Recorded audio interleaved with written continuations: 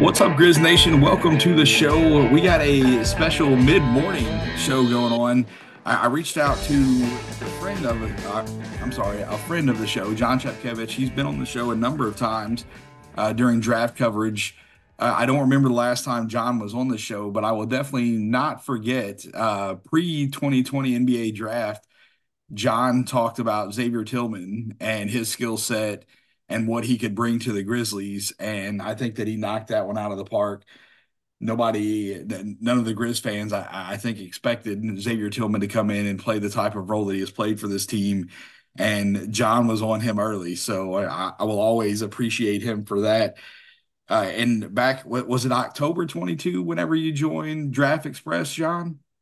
Yeah, right around then, I believe. John is the director of scouting for Draft Express and has a wide range of knowledge whenever it comes to prospects. If you're not following him on Twitter, he's at John Jon Chep Chep. Go and give him a follow. He's always talking about different prospects, and he will open your eyes to guys that you may or may not know about already. John, the reason we got you here today, the Grizzlies signed two new players to 10-day contracts. And one of them Grizz Nation is well aware of. They've been campaigning for Trey Jemison because the Grizzlies needed a true big instead of the undersized bigs that they had. The other one is Tosan Iwoma. I may have butchered that last name, so I apologize if I did. But John, let's talk about Trey Jemison first. The Grizzlies fans are kind of familiar with him. They know that he rebounds well. He's a guy that they like. He just seems like a really scrappy big. What is he going to bring to this team? So Trey is exactly what you laid out there, being a scrappy big. And he has kind of an interesting path getting to where he is in that, he initially was at Clemson for a couple of years, not getting a ton of tick, transferred to UAB, where he ended up being their starting center for 3 years, but didn't have some sort of, sexy draft profile coming out of his final year there, was, not a guy that NBA teams were thinking all that much about until the Portsmouth Invitational Tournament, where 64 of the top seniors in the country go and perform in front of NBA scouts and executives. And at Portsmouth, he just really stood out with how big and physical and strong and nasty he is in the paint. And he just has this knack for doing all the dirty work. He doesn't need the ball in his hands to be successful on either end of the court. Really showed out at Portsmouth and had a big game, a 20-point, 14 rebound, double double there, which we've seen a bunch of those now in the G League as well. He's just continues putting up numbers, and he doesn't need the ball, doesn't need post ups, hits the glass, protects the paint, walls up. It's a guy that I think makes a lot of sense to bring up on a 10-day and give a shot. So how does he on the defensive end of the floor, going back looking at his college stats, you can see that he is a rim protector. He does pretty good. I think he averaged his 3 years at UAB, it was around 1.8 blocks a game over that time.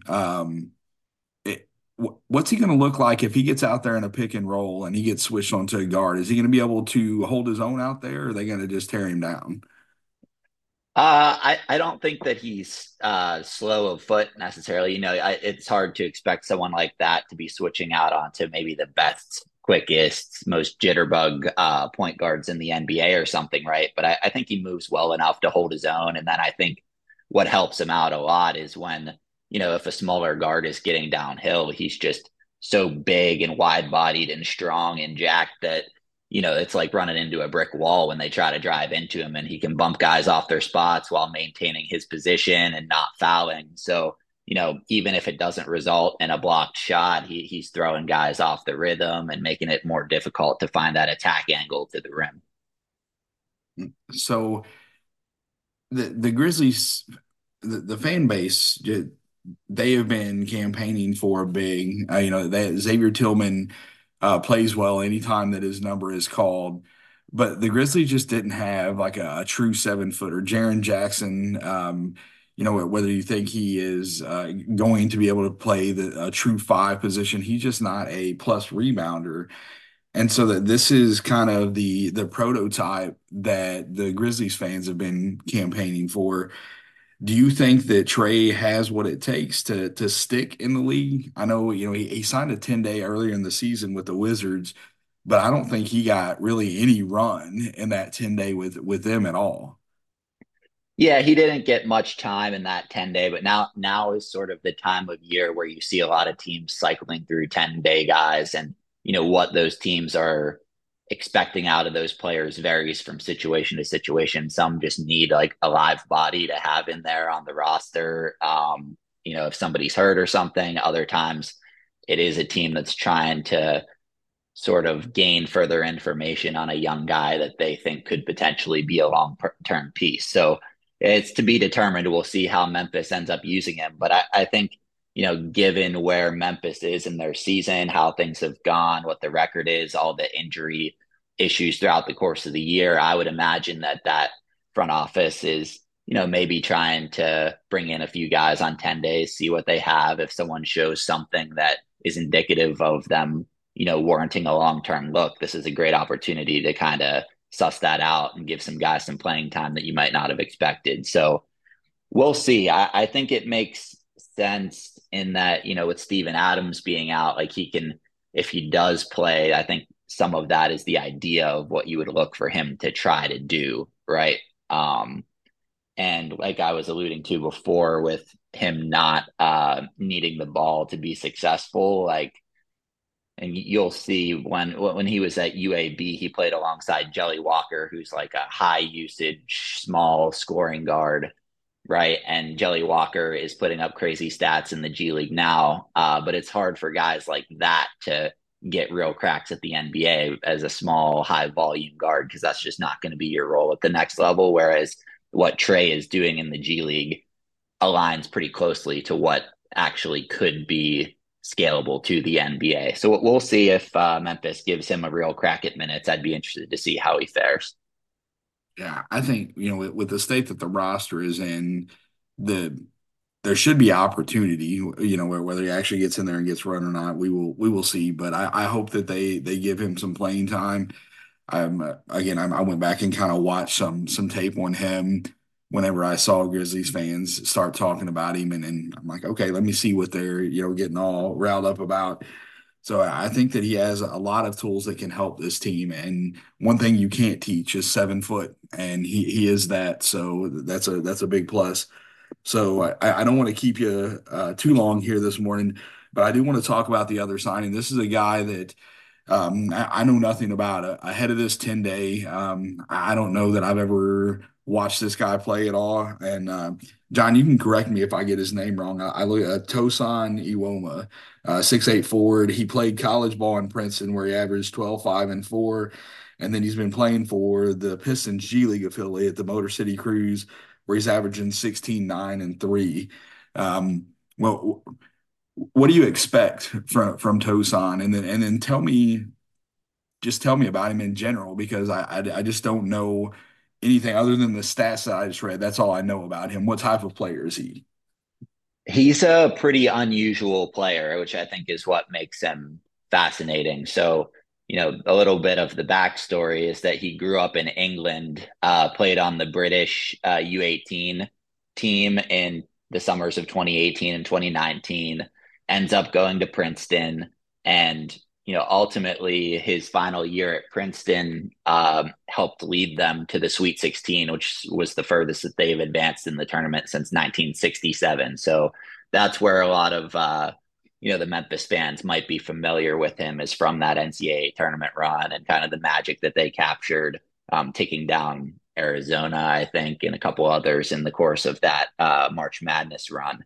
But what's interesting about his game is he's this sort of 6'8" guy that was somewhat playing center in college, but is more of a forward that really likes to pass the ball. Like they would operate with him out of the elbows, facing up from the top of the key, hitting back cutters with crisp bounce passes. He just has an unorthodox way of going about his game, a weird pace to his game that you just aren't used to seeing, and he can really pass the ball at his size. So I think it's been a good sign to see the production that he had his final year at Princeton basically is mirroring what he's doing in the G League now.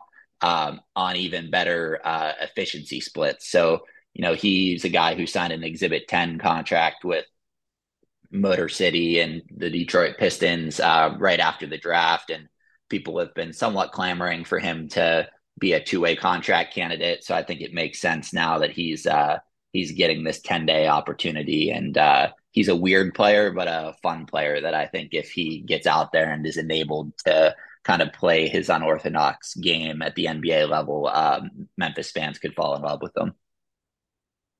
So what do you think his role, like an ideal role, would he be like a playmaking three in the league? Is that kind of, you say he's a weird player, unorthodox. Where do you think the best fit for him would be?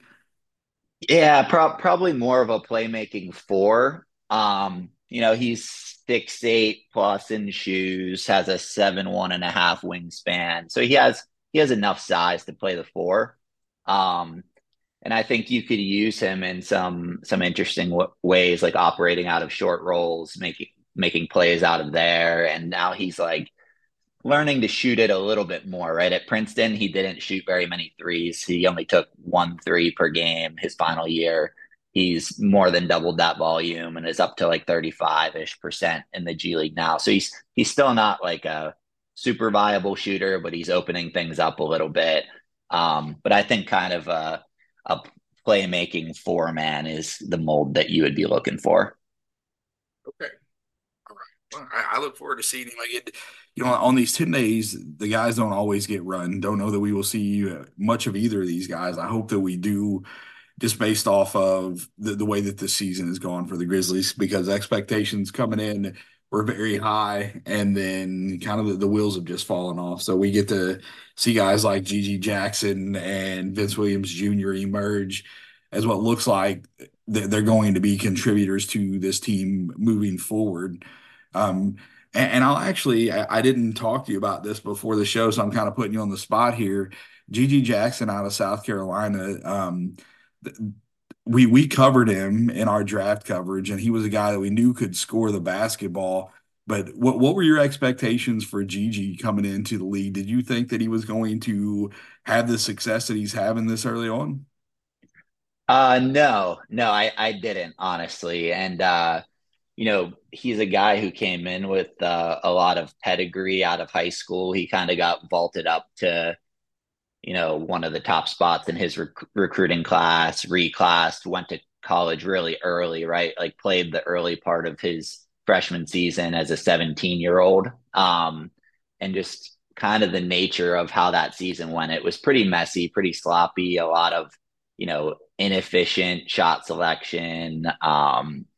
He didn't really necessarily put the best resume in place coming into the draft. So I wasn't surprised to see him fall to where he did in the draft, but at that point, it made sense to take a swing on the upside and the talent. And, if the whole team in Memphis right now was healthy and, all out there clicking on all cylinders, he might not have gotten this opportunity that he's getting now. But like you were alluding to, that's sort of become, I think, the primary focus of this season and where the most value can be gleaned for the team and the front office and everyone is getting these guys more reps than maybe they were anticipating and learning more about some of the deeper guys on the roster. So it's been good to see Gigi come out and perform a little bit better than expected so far, and it's encouraging for the future. Yeah, for sure. I think 100% if this team was healthy that he would have been in the G League all year. I don't think that maybe end of the season whenever you're kind of letting guys rest to get ready for the playoffs, you would see him in short spurts. But I don't think if they were healthy that you saw him at the big level much at all this season. So John, I appreciate your time. I hate that I left you waiting. John snuck in on me. I didn't get the notification that he was in here, so I think we sat here in silence for a few minutes before we started recording. I'll give you the floor here before we get out of here. Can you just let everybody know where they can find you? And I know outside of the Draft Express stuff, I saw on your page that you have your rankings, right? The top 30 for this upcoming NBA draft class. Where can people find that and just find your content in general? Yeah, I would say the best place would just be to follow me on X or Twitter or whatever you want to call it at John Chep, JONCHEP. Be sure to follow all things Draft Express on social media as well, at Draft Express on every social platform. And then my website that I still maintain some things on there. And what you were alluding to is the consensus big board for this class, where I aggregate a bunch of different scouting outlets, mock drafts, big boards, things like that to kind of form a consensus market value on the prospects in this class. So right now, I released just the top 30 of that until the algorithm sort of stabilizes. But that'll expand out and have all kinds of fun stuff throughout the rest of the year with when we get to draft declarations and eventually undrafted free agents, agency signings. You can find all of that at rookiescale.com. All right, John, thanks again for coming on with us. Guys, we'll go ahead and get out of here. You can get the show on Twitter at Ethos Grizzlies. I'm at NBA DWill21. We will be back more than likely Friday night with a kind of a doubleheader talking about Thursday night's game and Friday's game.